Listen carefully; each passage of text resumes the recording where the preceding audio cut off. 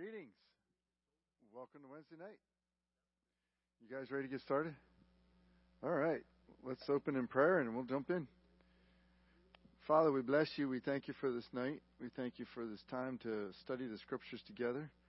We pray that you would help us, lead us, and guide us in this study. And may it be fruitful for our souls, for our hearts, as well as for our minds. And may that fruit bear its maximum usage outside of this place, not simply for edifying us in here, but for edifying others and glorifying you outside of this place. So we bless you. We pray for your leading and guiding and your help. We pray these things in Jesus' name. Amen. All right, so we're on lesson 9 tonight. We're working through this book. You got the book, right, Joe? Yeah, hold it up. So I don't know if y'all have seen it. That's the book we're working through. We're in lesson 9.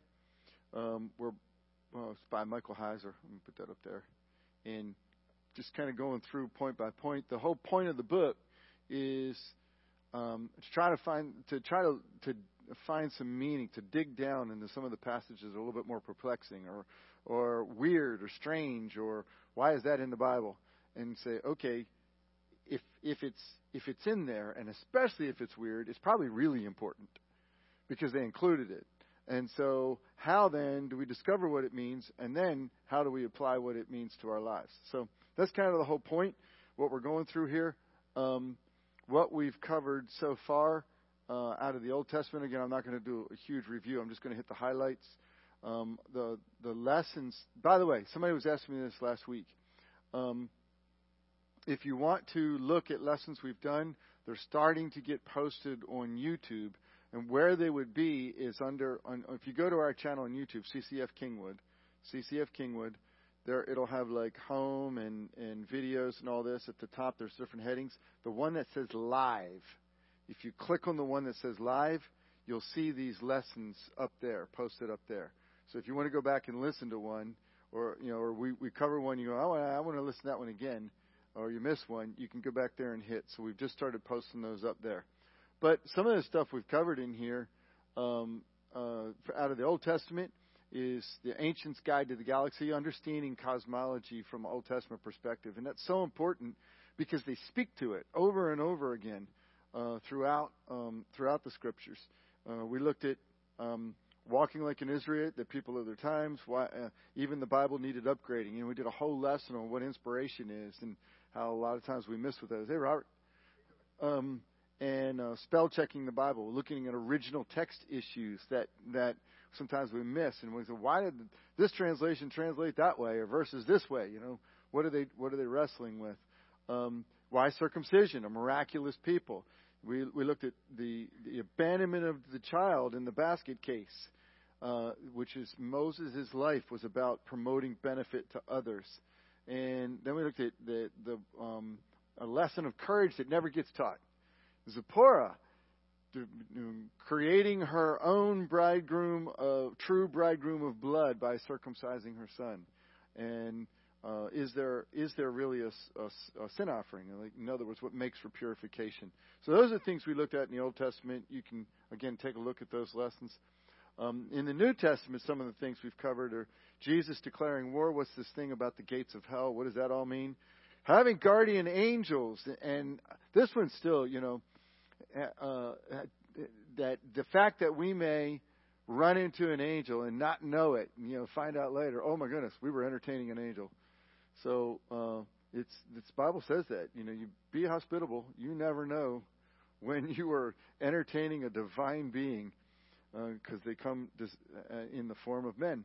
And then the New Testament, quote unquote, does the New Testament misquote the Old Testament? We learn how the New Testament often teaches from the Scriptures.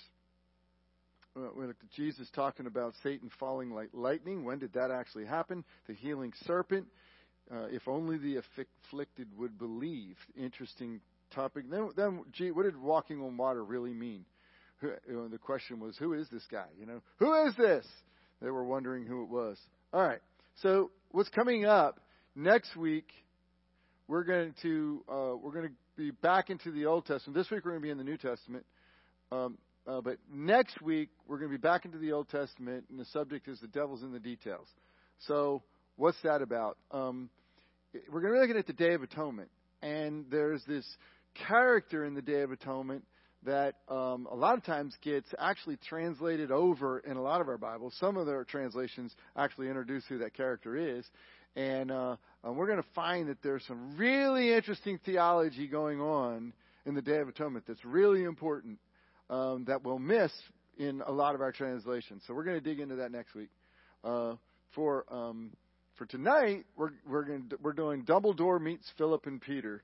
So and by the way, if you're reading the book, I'm not going to do. We're going to stack aside, huh? So I'm going to be standing like this on the video, you know. If you're reading the book, it goes all Old Testament and then all New Testament. I'm kind of alternating back and forth.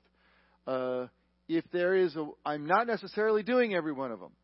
So if you have the book, somebody actually approached me last Sunday and said, I know you're not going to do all of them. I hope you do these. So if there's ones that you really want us to do, you want us to get into, make sure you let me know so I don't skip that one, because I'm not going to do every single one of them. I'm just going to hit the highlights on a lot of them. All right.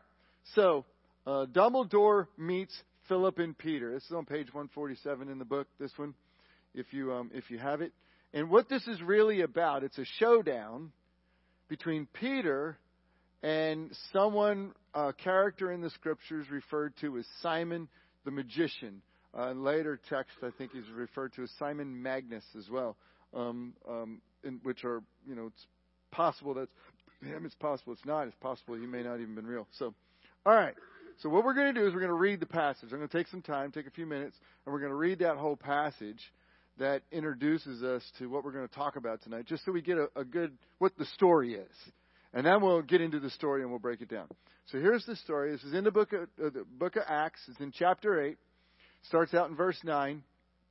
And it says this: But there was a man named Simon who had previously practiced magic in the city and amazed the people of Samaria, saying that he himself was somebody great.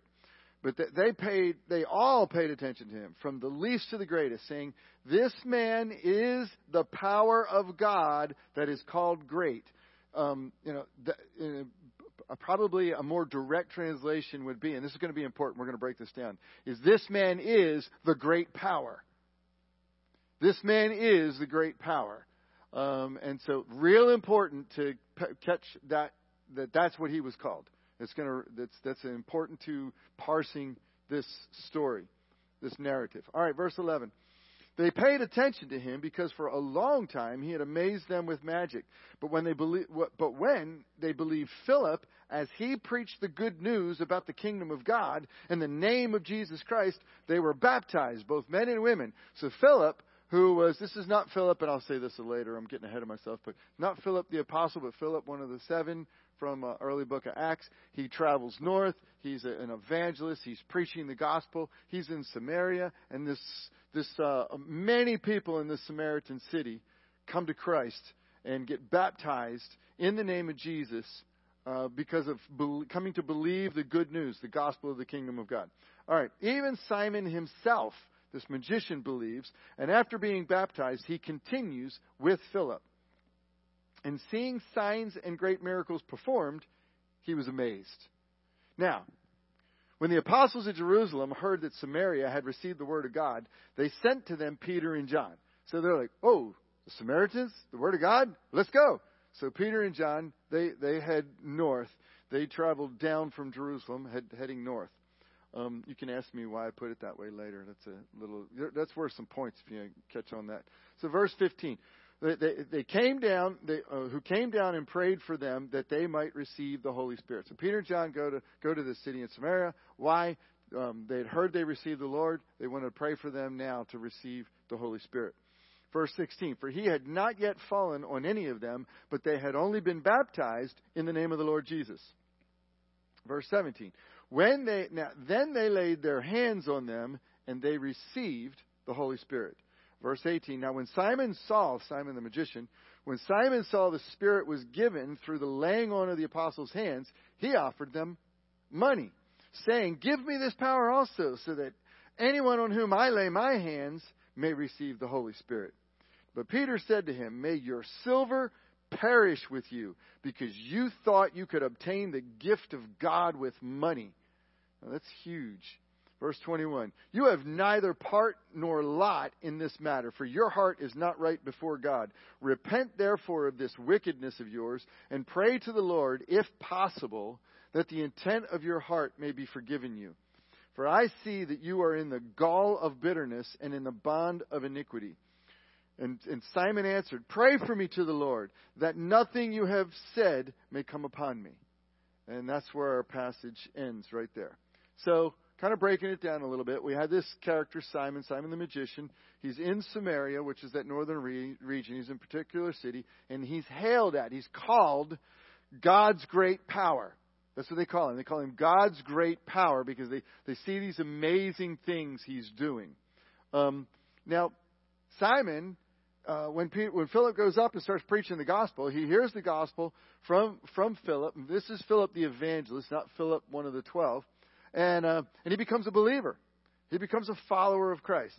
But he sees Peter and John come up. He sees the power of the Holy Spirit go out by laying on of hands. And he tries to purchase this power from Peter. Now, what's interesting is today, Simon the magician, he is not renowned for any great deeds. Rather, he's literally infamous for trying to pay money for a church office. He's for trying to pay money to do what the apostles were doing. And that it's so much infamy that there's literally a theological term called simony. Simony. And we're actually going to look at a definition. What is simony? And you can find it in different theological dictionaries. I tried to find one that was kind of a little bit more easier to understand. So this comes from the name of Simon Magus, who thought that the power of the Holy Spirit could be bought. Now, that's where it comes from. The sale or purchase of ecclesiastical position or office, this evil, though condemned by the plain teaching of Scripture and by the Council of Chalcedon in 451, became widespread in medieval times and was one of the corruptions the reformers battled against. So, not only did it start with Simon, this is something that has plagued the church for millennia. This constant battle where people want to pay money for ecclesiastical position and ecclesiastical power. The practice was dealt with only very slowly in England, where the monarch assumed the Pope's power, including trafficking in ecclesiastical preferment. In other words, you want a position? Cough it up. I mean, this sin right here, this root of sin, has been plagued throughout church history. It was a source of much contention in Scotland as the Presbyterians opposed the impositions of the Episcopal party. So some of the denominational strife that we've had through the centuries are over issues like this. That's not to say everybody in that denomination. I'm trying to put down that denomination. I'm just saying these were real struggles in the church, and they're today. How many times do we see people doing things or wanting things, trying to obtain favor for money? And look at how sharply Peter comes down on that. Yes.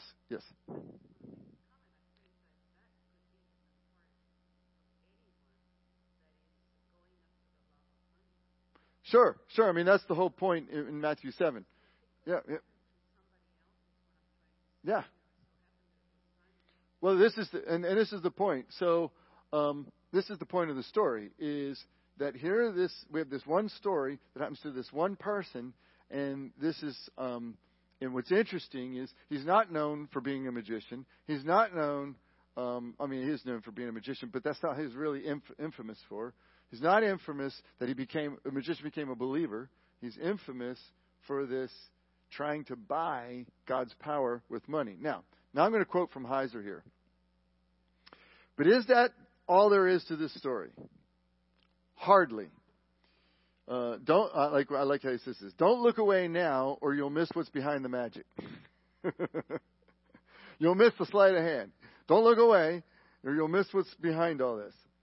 Now, let's look at how first century audience would have comprehended this episode in a Samaritan setting. So we're going to go back. We're going to teleport ourselves. Are we ready? We're in a very special time machine. We can go back. Adventures in Odyssey had this machine that you could get in. You could go to different places in history, and somehow they all spoke perfect American English everywhere they went. And we're going to transport ourselves back, and we're going to take a little look into what's going on then. All right, so Simon gets this title from the people. The people, notice the scriptures say the people began to call him this. And this title is God's Great Power. Now this title has tremendous significance to it. So it comes specifically from something called the Samaritan Targum. Targum. Now the word Targum just means translation. That's what it means. And it's a translation from the Aramaic language, from translating the Hebrew scriptures into Aramaic. Okay?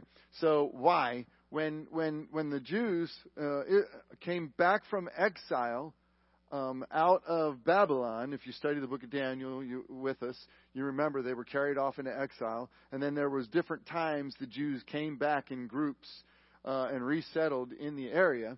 The primary language, because of the Persians, the primary language that people were speaking, the day-to-day language of Second Temple Judaism, that was Aramaic. It wasn't Hebrew. It was Aramaic. And so the scholars, the Bible scholars, those that were responsible for the Word of God back then, did the same thing we do. Well, we need to get the Bible into people's language. If you want to be able to read and understand the Bible, we need to get it in your language. Well, the Targumim, there's several versions of what's called the Targumim. Targumim is plural for Targum. So it wouldn't be Targum. Sometimes you'll hear it the Targums, which is fine. But the Targumim, means Aramaic translations. Now, what's interesting about them is most of them are not word-for-word translations. They're thought for thought. They're much more paraphrase.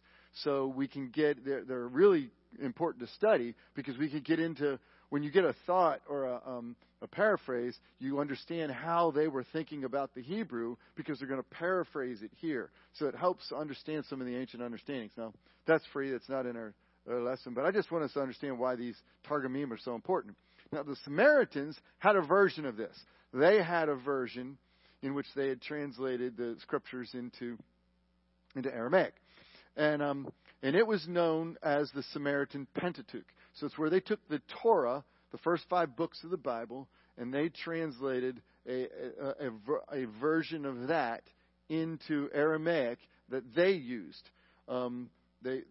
Remember, the Samaritans were a mixed people. There were a lot of Israelites that had mixed with other people that had settled that region. All right. So now we're getting a little bit technical here, but it's going to be important. So stick with me. If I lose you, let me know. So there's a Hebrew word, El. Everybody say El.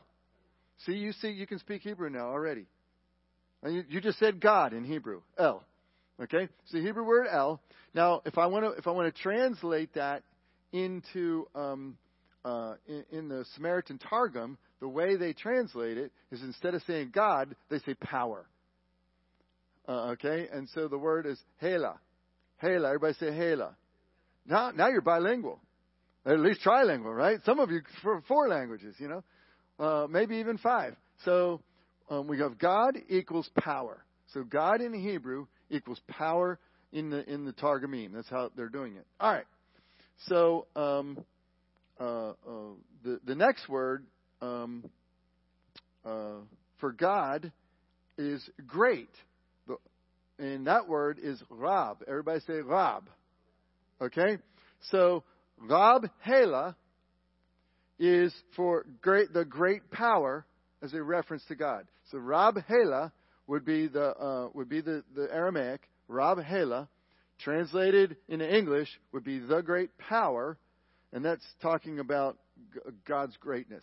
It's another way of saying, think about the Almighty.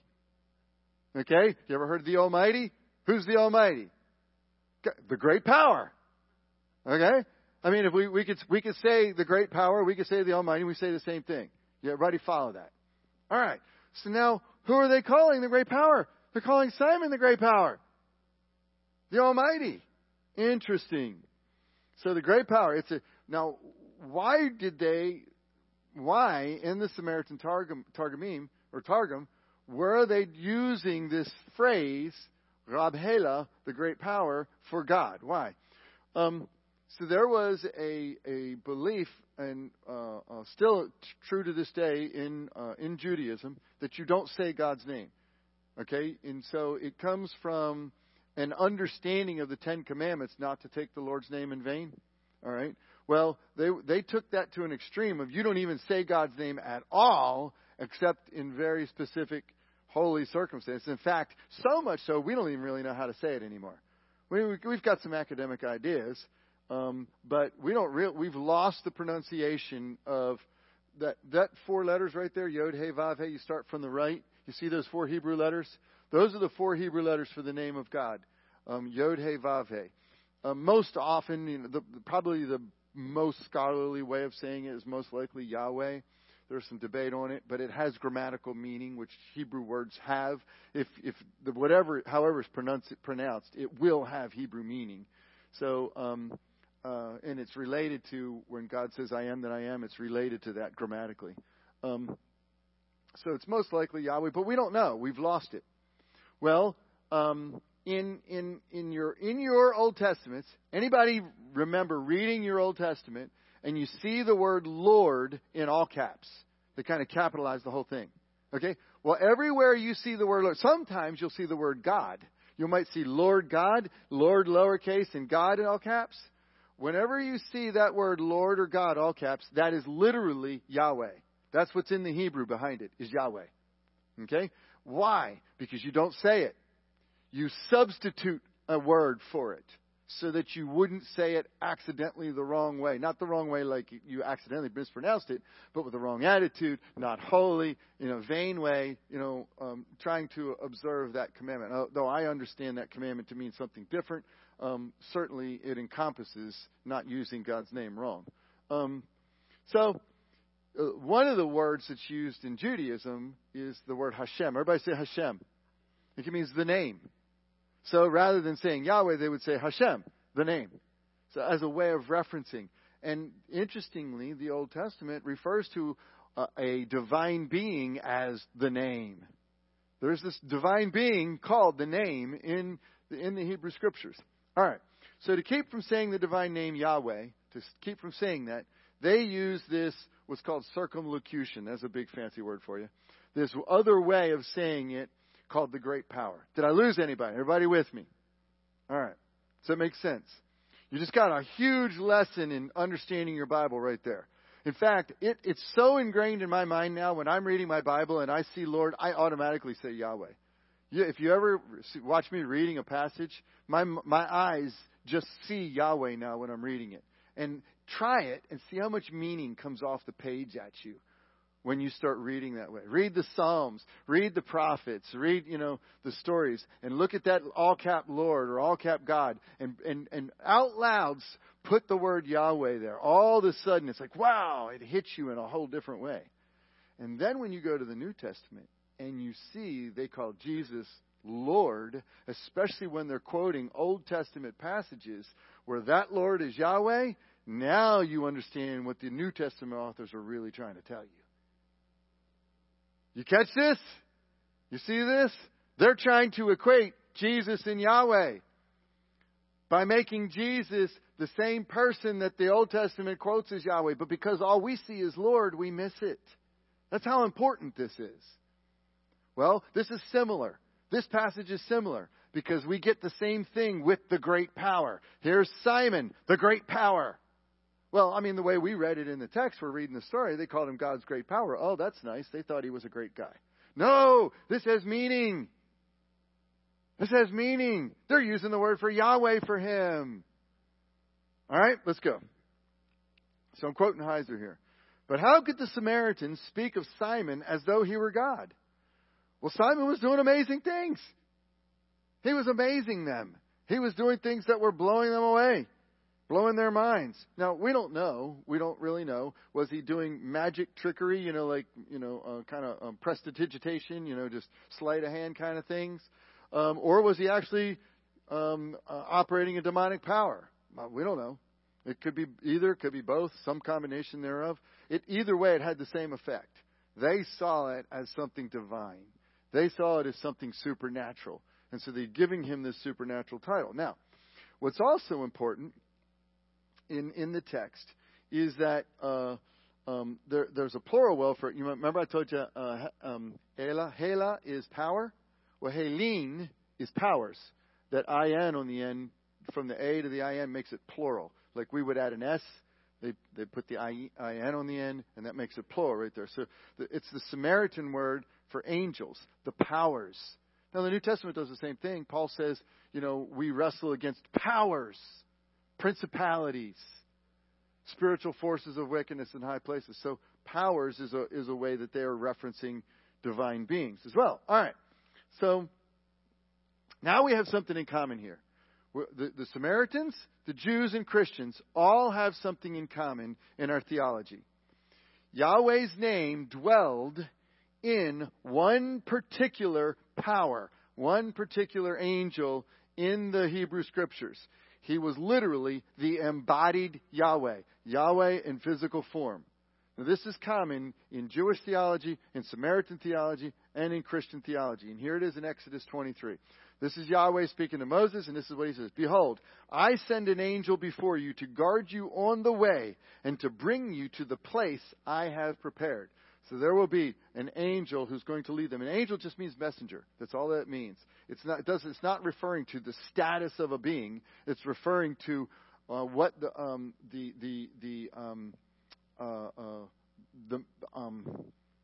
job that divine being is doing. Any status can do it. All right. Pay careful attention to him and obey his voice. Do not rebel against him, for he will not pardon your transgression.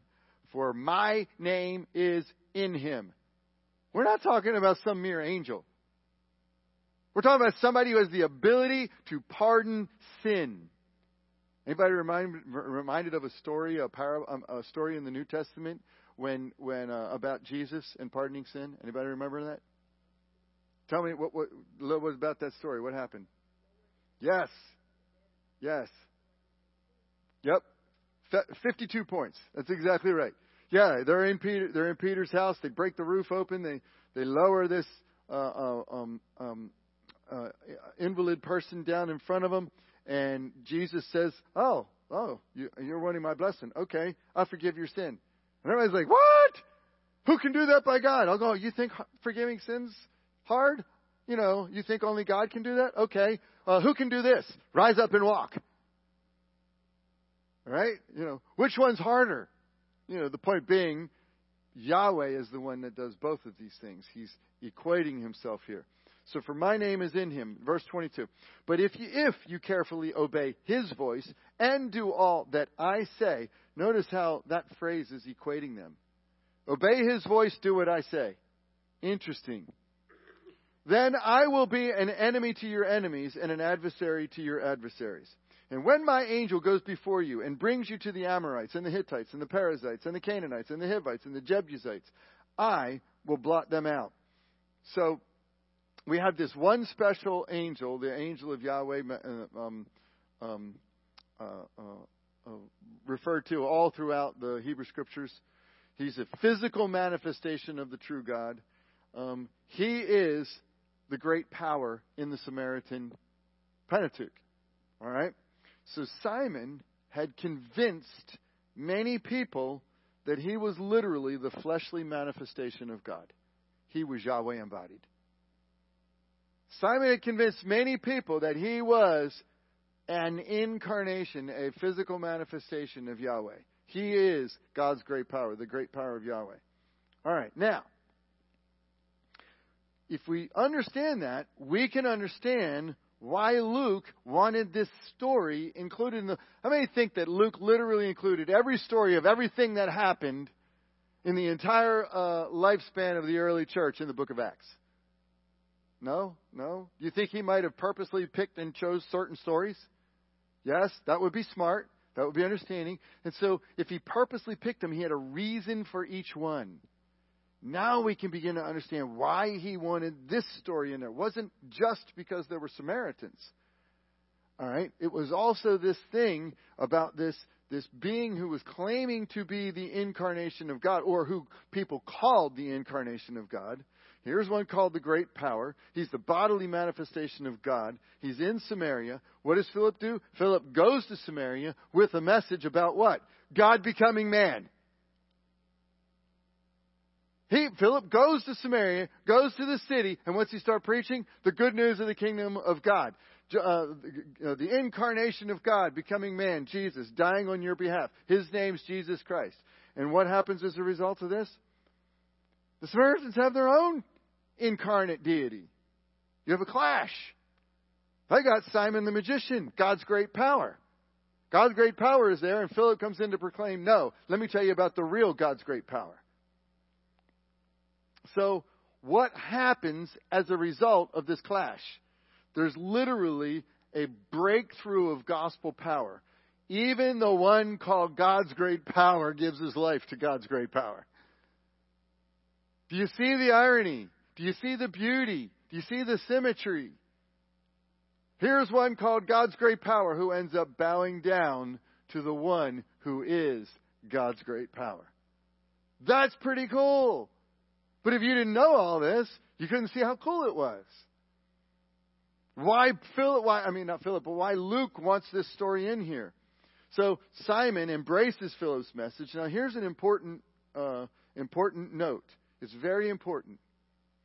Simon embraced the message first and then followed Philip around. Now, why is that important? We're going to see. So he embraced him. He hears the message, the good news of the gospel of the kingdom. His name is Jesus Christ. And in the text, the way the text is given to us, Simon hears, believes, and receives first, and then he follows them around. What does he do? What happens after he follows them around? When he saw the signs and miracles Philip perform, the great power was drained. In other words, he believed first. He says, that's true. He came to the truth of the message first, and then he saw all the signs and miracles Philip was doing. Now, this is before Peter and John got there. He hadn't seen that yet. Okay? He just saw what Philip, and now he literally is drained. Because why? Why is he drained? What did he know? He knew what a trick was, and he knew what the real thing was. He's the master of tricks. He goes, that's not a trick. That's the real thing. Do you see the testimony? The one who knows what the trick is and the real is gives up the trick in order to embrace the real. He embraced the truth of it, and then he saw the power of it, and was like, oh my goodness. So, this is quoting here from Heiser. Simon's conversion reads quite genuine. Luke is careful to note, though, that Simon saw the powerful deeds of Philip only after he believed, when he began accompanying Philip in the city. Even Simon himself, here it is in the text, even Simon himself believed, and after being baptized, he continued with Philip. And seeing signs and great miracles performed, he was amazed. Notice he believed first, and then he saw. You see, why is it so important? Because our faith cannot rest on signs and wonders. Our faith has to rest on the truth of the gospel. Our faith doesn't rest on signs and wonders. It rests on the truth of the gospel. Sometimes God will do signs and wonders. Sometimes He will allow us to go through all kinds of suffering. Neither of which establishes or de-establishes the truth of the gospel. The truth of the gospel is established in the person of Jesus Christ, period. Now, does that mean that we shouldn't seek and earnestly desire? No, we absolutely should. In fact, we're going to see that in a few minutes. But nonetheless, that's not what we stand on.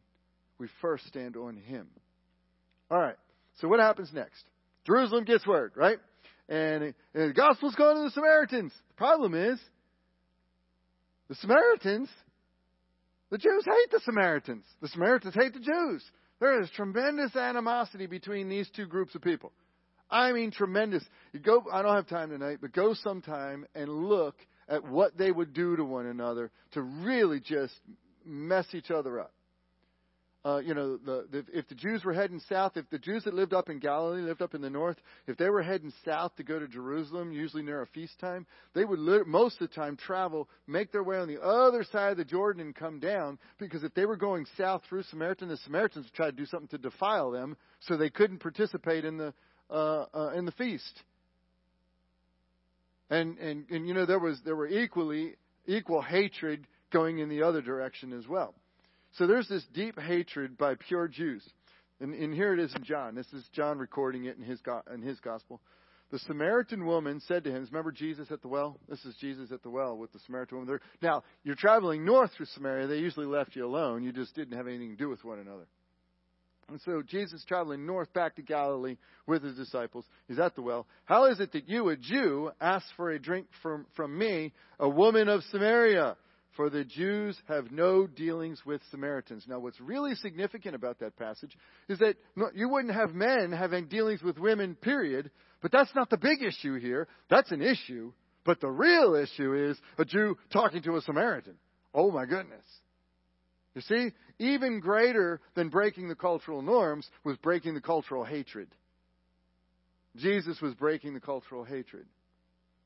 And so here you got Peter and John. Here you got Philip heading that way, and Philip's just giving the love of Jesus to everybody. He's walking into town. Hey, let me tell you about Jesus. Something happens in your heart when Jesus happens in your heart. Something changes in your heart when Jesus happens in your heart. So Philip goes up. He's got Jesus. Y'all need to have Jesus. Yes. So what do Peter and John immediately do? They go. Now what's interesting is, why are they going? They're not going, I'm wondering if the Samaritans really did receive Jesus. Is that really? They're not going to see if this is true. They automatically believe it's true. They want to do one thing. We want to make sure they have everything Jesus wants to give them. That's the reason they're going.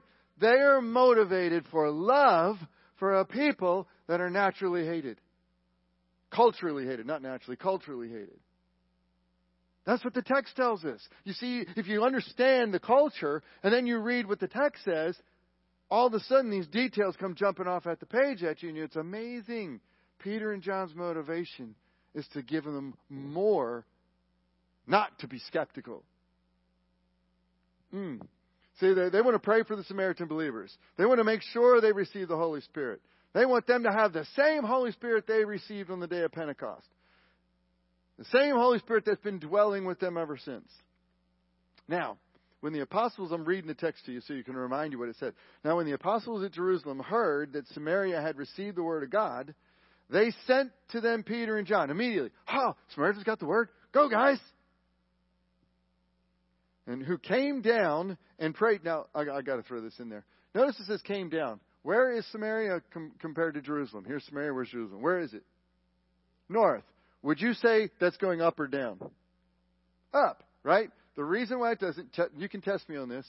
Check this out, all through the book of Acts. Jerusalem is considered the highest point because it's the highest point spiritually. It's where God's name is. And so anytime you're going to Jerusalem, you're going up. Anytime you're leaving Jerusalem, you're going down. And you'll see it in the text over and over. In fact, anybody heard the name Aliyah?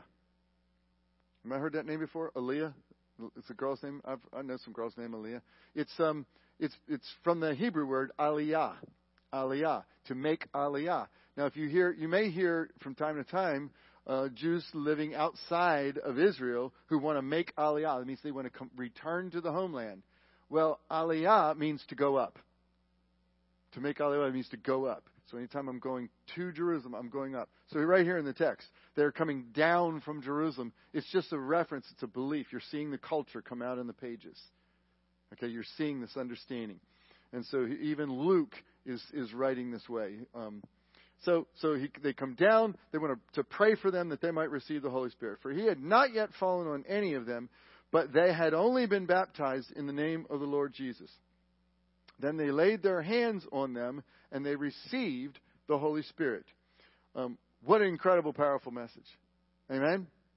Now, what we're not, I'm going to hit this tonight, and we can talk about this later when we do a little bit of discussion. What I'm not going to talk about tonight is, because I've got some other things, and it's beyond the scope, but I will say this because it's come up. Some people want to know, well, wait a minute. If they believed in the Lord Jesus, didn't they receive the Holy Spirit then? And so there are different theological beliefs that are going on here. There are some who would say, well, the moment you believe, you have the Holy Spirit and the fullness of all the Holy Spirit at that moment. There are others who would say, the moment you believe, you have the indwelling of the Holy Spirit. But there is also a gifting of the Holy Spirit for outward manifestation that would be separate. And that's what was received at Pentecost and what they're praying for here. Then you have kind of a third position that I guess is probably best enumerated by Watchman Nee. You can read about it in a book called The Normal Christian Life, who would say that the moment one believes, they are filled with the indwelling Holy Spirit, and there is also a point in which that indwelling Holy Spirit manifests outwardly, and that is a separate experience from the indwelling of the Holy Spirit. So clearly, in this passage, they become believers, they become saved. Why? Because they're baptized. Anyone who believes in believers' baptism would say you would have to be saved first before you're baptized. So clearly they're believers, clearly they're saved, then they become baptized, and clearly they experience a filling of the Holy Spirit subsequent to that in this passage. So I'm going to say that's what the passage is teaching. All right. So, and I personally have had that same experience in my life. And we can have that. We can talk about that later if you want. But that's not the scope of tonight. But because it comes up, and I know it's in people's minds, I know different ones are thinking about it, I just wanted to point that out. This is one of those texts that clearly demonstrates that there is an outward manifestation of the Holy Spirit that is separate and distinct from the indwelling of the Holy Spirit that happens at salvation. And the other thing that I think is important about it is that the apostles understood that this was for all believers, not just the apostles. Because there are some that say this was just for the apostles for a period of time. But here, the apostles were concerned that all the believers were participating in this. They want to see everyone, even those who were culturally their enemies. So, powerful message. 2 Jewish men of their times grew up on their own with their own Samaritan prejudices. You know, why is Jesus talking to her? Back then, now they had the love of Jesus in their heart. They have no doubt of God's grace.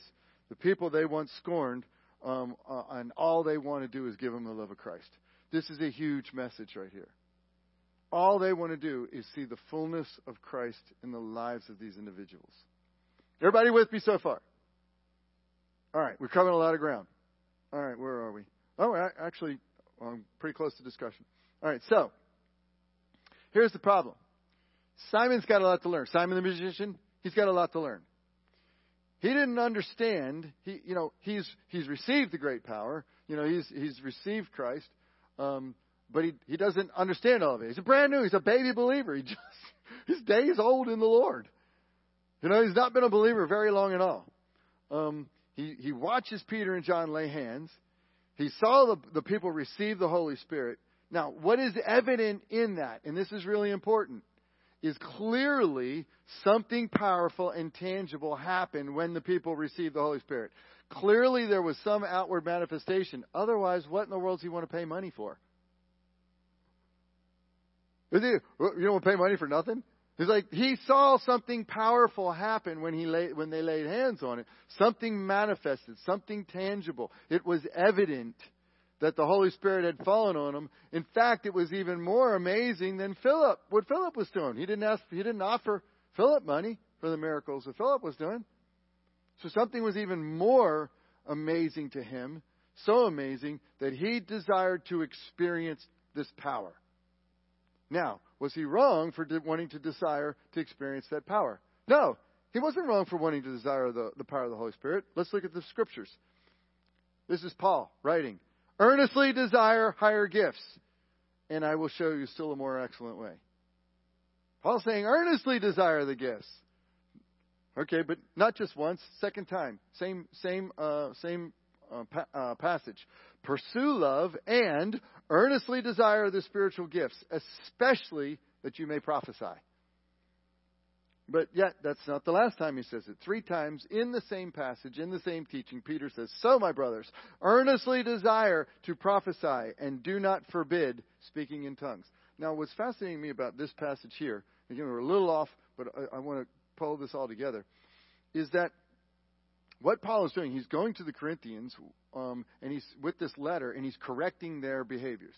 Why? Because they're doing a lot of things, they're experiencing a lot of manifestation of the Holy Spirit, but they're doing it out of order.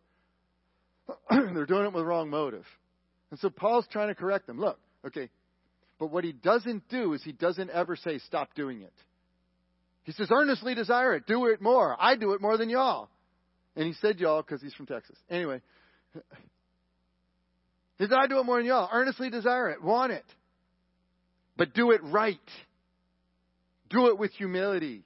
Do it testing. Do it properly. But don't stop doing it. He wanted to bring order to it, not a cessation of it. And that's an important distinction. He didn't say, wait until you get mature and then start doing it. Notice, God didn't wait till they got mature before He bestowed the gift. He bestowed it on them immediately and then required them to get mature through it. Notice that. Notice how the text deals with it. Because I'm telling you, these are all the things I've heard. These are all the things I've heard from leaders and churches. Oh, yeah, we believe in that. But we want to see people mature before we do. We want everything done decently. Yes, we want it done decently in order. But we want it done. You see, it's both. It's a both and. It's not an either or according to the Scripture. Does that make sense? Everybody with me? And so he wasn't wrong for desiring that. So what went wrong? He wanted to pay for it. So this is demonstrating. This is a different level of desire. This isn't earnestly hungering for spiritual things. This is now entering the level of pleasing the flesh. I want show. I want power. So he's taking it to another level here. Now, when Simon saw that the Spirit was given through the laying on of the apostles' hands, he offered them money, and saying, give me this power also, so that anyone on whom I may lay hands may receive the Holy Spirit. Now, here's the thing. What happens? Number 1, Peter comes down. I mean, he cuts no slack. Now, he doesn't quite go as far as Ananias and Sapphira. Good for Simon, you know. He doesn't quite go that far. Everybody know the story? Anybody not know the story of Ananias and Sapphira? Everybody knows it? You don't know it? It's very simple.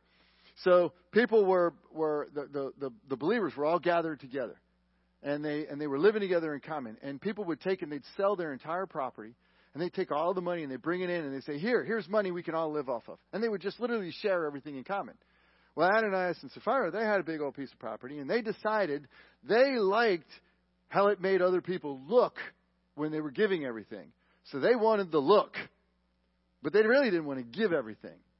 So they sold their property, and they said, why don't we just kind of put some of this in our back pocket? And then they go and they say, okay, guys, here's all the money we got, so they could get the look. And right away, Ananias goes in first. And Peter, and the Holy Spirit speaks straight to Peter. And he says, you're lying to the Holy Spirit. And he literally dies right then and there. And then his wife comes walking in, and Peter gives her a chance. Did you sell all of your property for this amount of money? Oh, yes, that's exactly what we sold it for. You're lying to the Holy Spirit. She dies right then and there. And it literally caused holy fear to come across the entire congregation of the body of Christ at that time. Okay? So here's somebody else trying to get a look for money. Now, Peter harshly rebukes this guy, but he doesn't get the Ananias and Sapphira effect. Good for him, right? What happened? What does Simon actually do? And I've looked this up. I looked this up in multiple commentaries, and there are multiple commentators who agree with Heiser here he repents. It seems like a genuine repentance here. There seems to be it's like this guy's green. He doesn't know anything. He comes out of this world where he's living. He's the great power. He sees power. He's got money. Oh, I can get it with money. This evil comes out of his heart, but he repents. And yet, what's he known for today? Not for his repentance.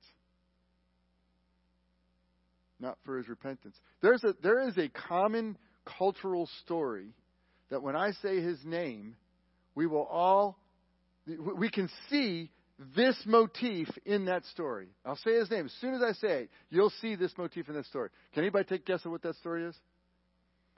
All right, I'll tell you, it comes out of the UK. I'll tell you, it comes from Charles Dickens. Scrooge.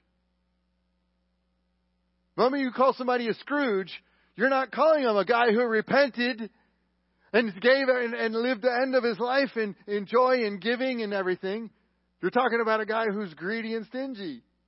He was remembered for the greed and stinge, not for his repentance and, getting Tiny Tim the surgery and all this other stuff.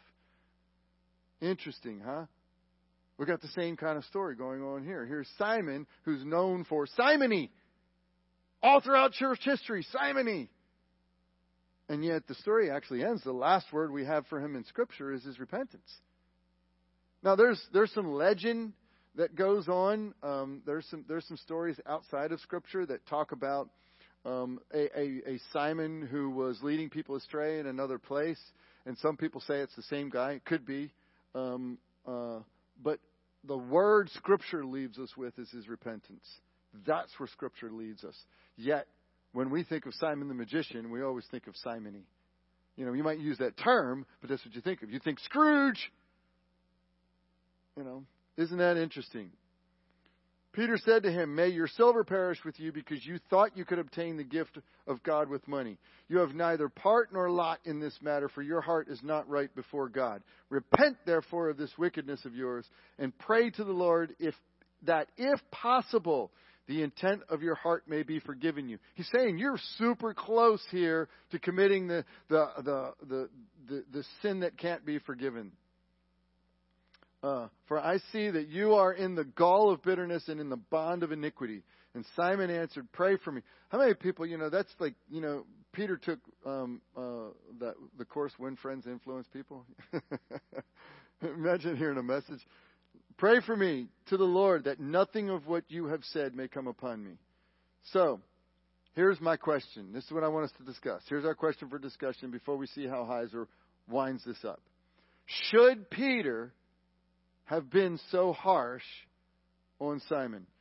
Or should we judge Simon as harshly as Peter did? This whole harsh thing. Should we judge Simon so harshly? That's our discussion point. I'll open that up.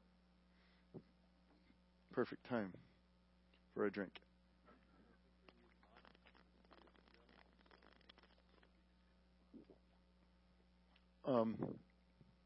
You think Peter should have admonished him, or do you think we should look at that as an admonishment? Which? Okay, so we should be gentle on Simon in history, is what you're saying. Okay. Anybody else?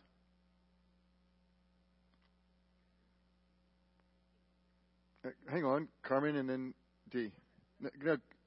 No, go ahead. You had your hand up first, and then we'll do D.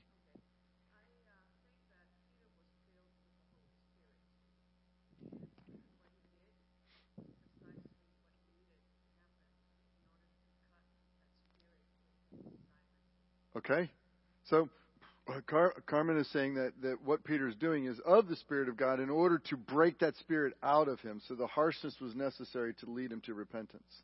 Okay, D? You're saying the same thing. You feel the same thing, that what Peter did was necessary in the moment and that he was being led of the Lord to do this. All right. Anybody else? Mabel?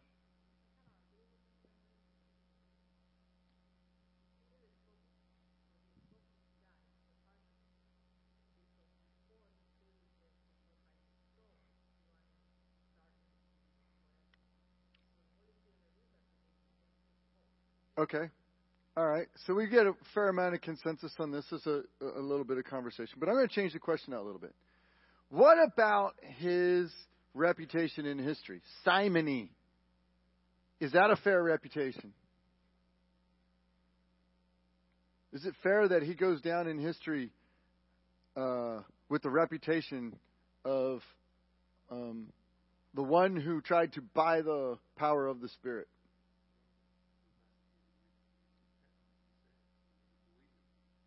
So what should his reputation be?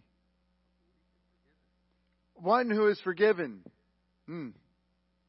Anybody else?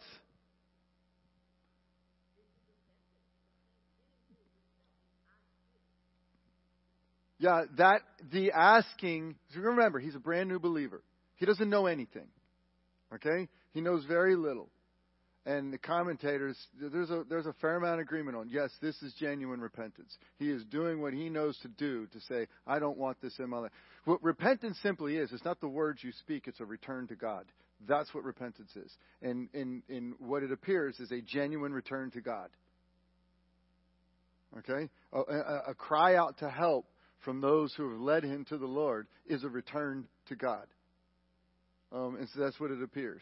So, yeah, I'm going to agree with the commentators that, yes, this is a real repentance. So let's just agree with that. There is some who say maybe not, and they typically rely on these traditions of the stories that come later that aren't in the Scripture at all in their position that maybe not.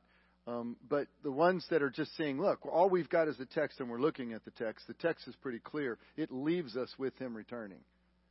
Which is Heiser's positions taken in the book here. So, but let's leave it at that and let's make that assumption for our conversation. Is it fair then that he goes down in history with the reputation of simony? And what does that tell you about the church? What's our tendency? Do what? To leave the label.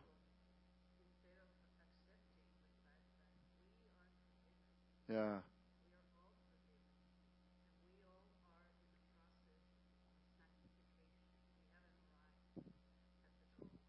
Yeah. To leave the labels behind because those labels don't define us. Yeah. Okay. What else?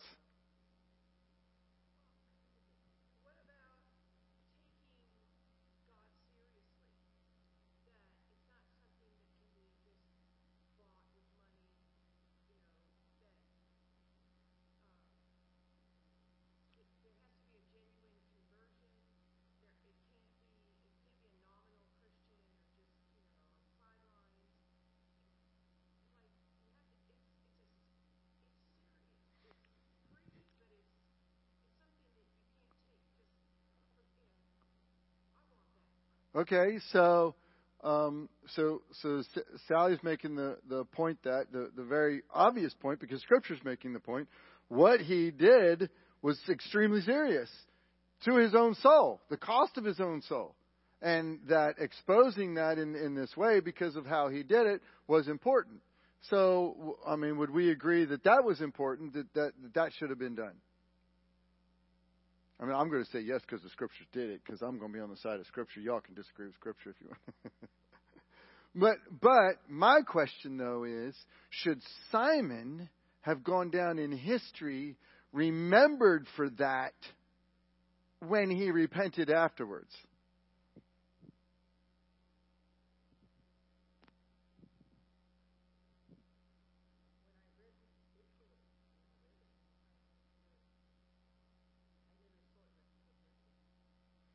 Okay, I mean, we see it in the text here, and I can get you some of the commentaries if you want to see that.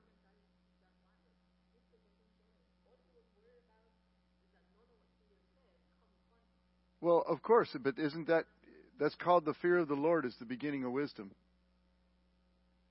That's a return to God.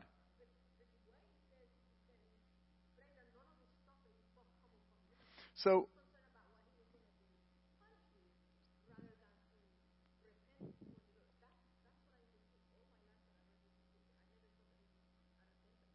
okay. fair enough. I'm offering you a new interpretation then.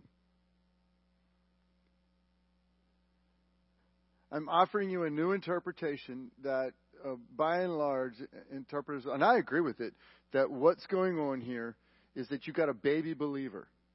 He knows nothing. He's a baby believer who clearly does something egregious, and immediately, so an unrepentant person, and if you look at this throughout Scripture, an unrepentant person gets angry at the person who calls them out. They don't show a sense of brokenness. A broken and contrite heart is what he's exhibiting. He is broken because of this. That's a broken and contrite heart. When you look at, I'll tell you that probably the best passages to look at to kind of get your parallel for this. So the question for those that are listening in, the question is did Simon repent?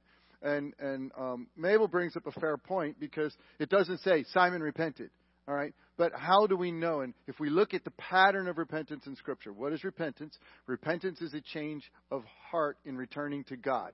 Okay, what does a non-repentant heart do? Cain kills his brother. Cain gets called out, he kills his brother. Okay, does Simon seek to kill? Does Simon seek to tell Peter and John they're wrong? Does Simon, or now let's use the kings. When the prophets go to the kings and the prophets say, you need to change your heart and repent, what do the kings seek to do? Kill the prophets. To stamp them out, to stop their word. That's an unrepentant heart. What does David do when Nathan comes to him? He completely submits and surrenders to the word that's spoken to him. He has a repentant heart. He's returning to God. All right, if we take these pictures in Scripture and now we put it into this narrative here, what does Simon do? Does Simon go to kill Peter? Does Simon have to stop the word? Does Simon close his ears? Does Simon show a hardened heart? Or does Simon show a heart that is broken because of this? Pray that doesn't happen. I mean, look, what he just said was really harsh. The fear of the Lord is the beginning of wisdom. So, and he is in the beginning stages. So what we see by the pattern of Scripture is a heart returning, not a heart hardening. That's a sign of repentance. So, but I want to get back to my question because we're still got it out there and we haven't answered it. Because there's a really important, and I need to finish up. There's a really important point I want us to grab out of this. A really important something we need to take from this. I think is a real important lesson for the church. And then we'll see how Heiser winds this up. Simon is known in history for simony. That's what he's known for. But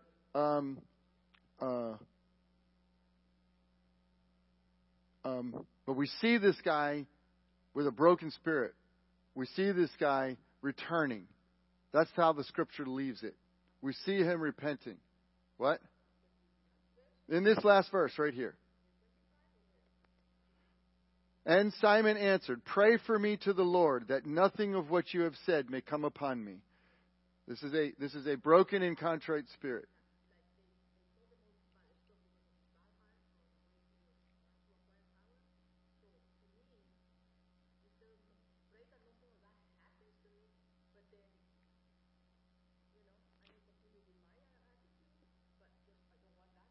Yeah, but that's not the grammar of the text. The grammar of the text is that he is appealing to them for their help.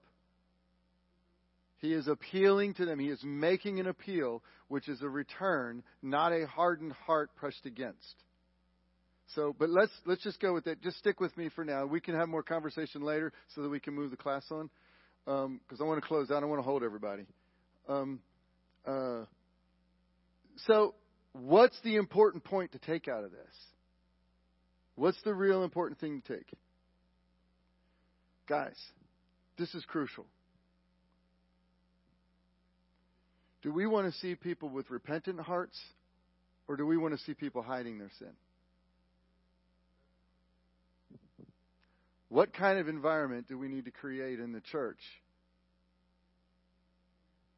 One where people can confess to one another, or one where people are afraid to confess?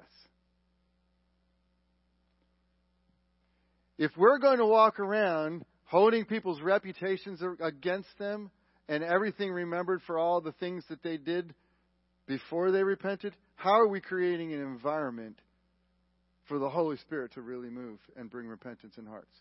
We're actually telling people not to confess.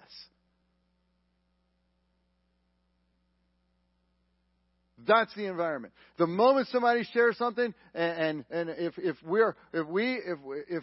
our first reaction is to act shocked and, oh my goodness, I can't believe.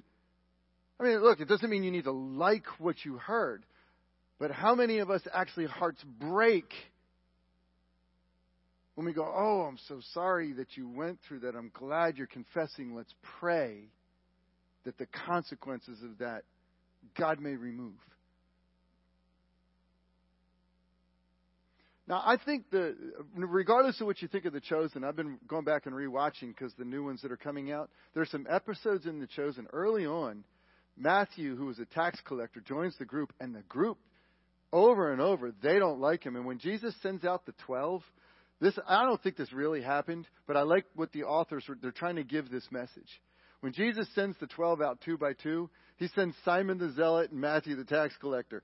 Their past lives puts the two of them. I mean, those guys, Matthew would have been, the Zealot would have killed him in real life before Jesus. I love the way the show did that. I don't think that really happened. I think that's the drama, but I think it's making this point.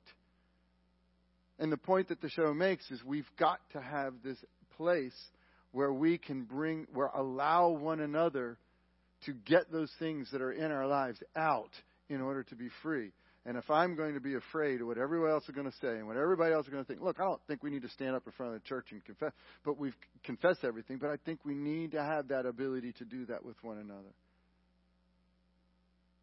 And far too often, everything gets killed. So I'm going to save all questions at this point, and I'm going to close out. I want to see what Heiser says.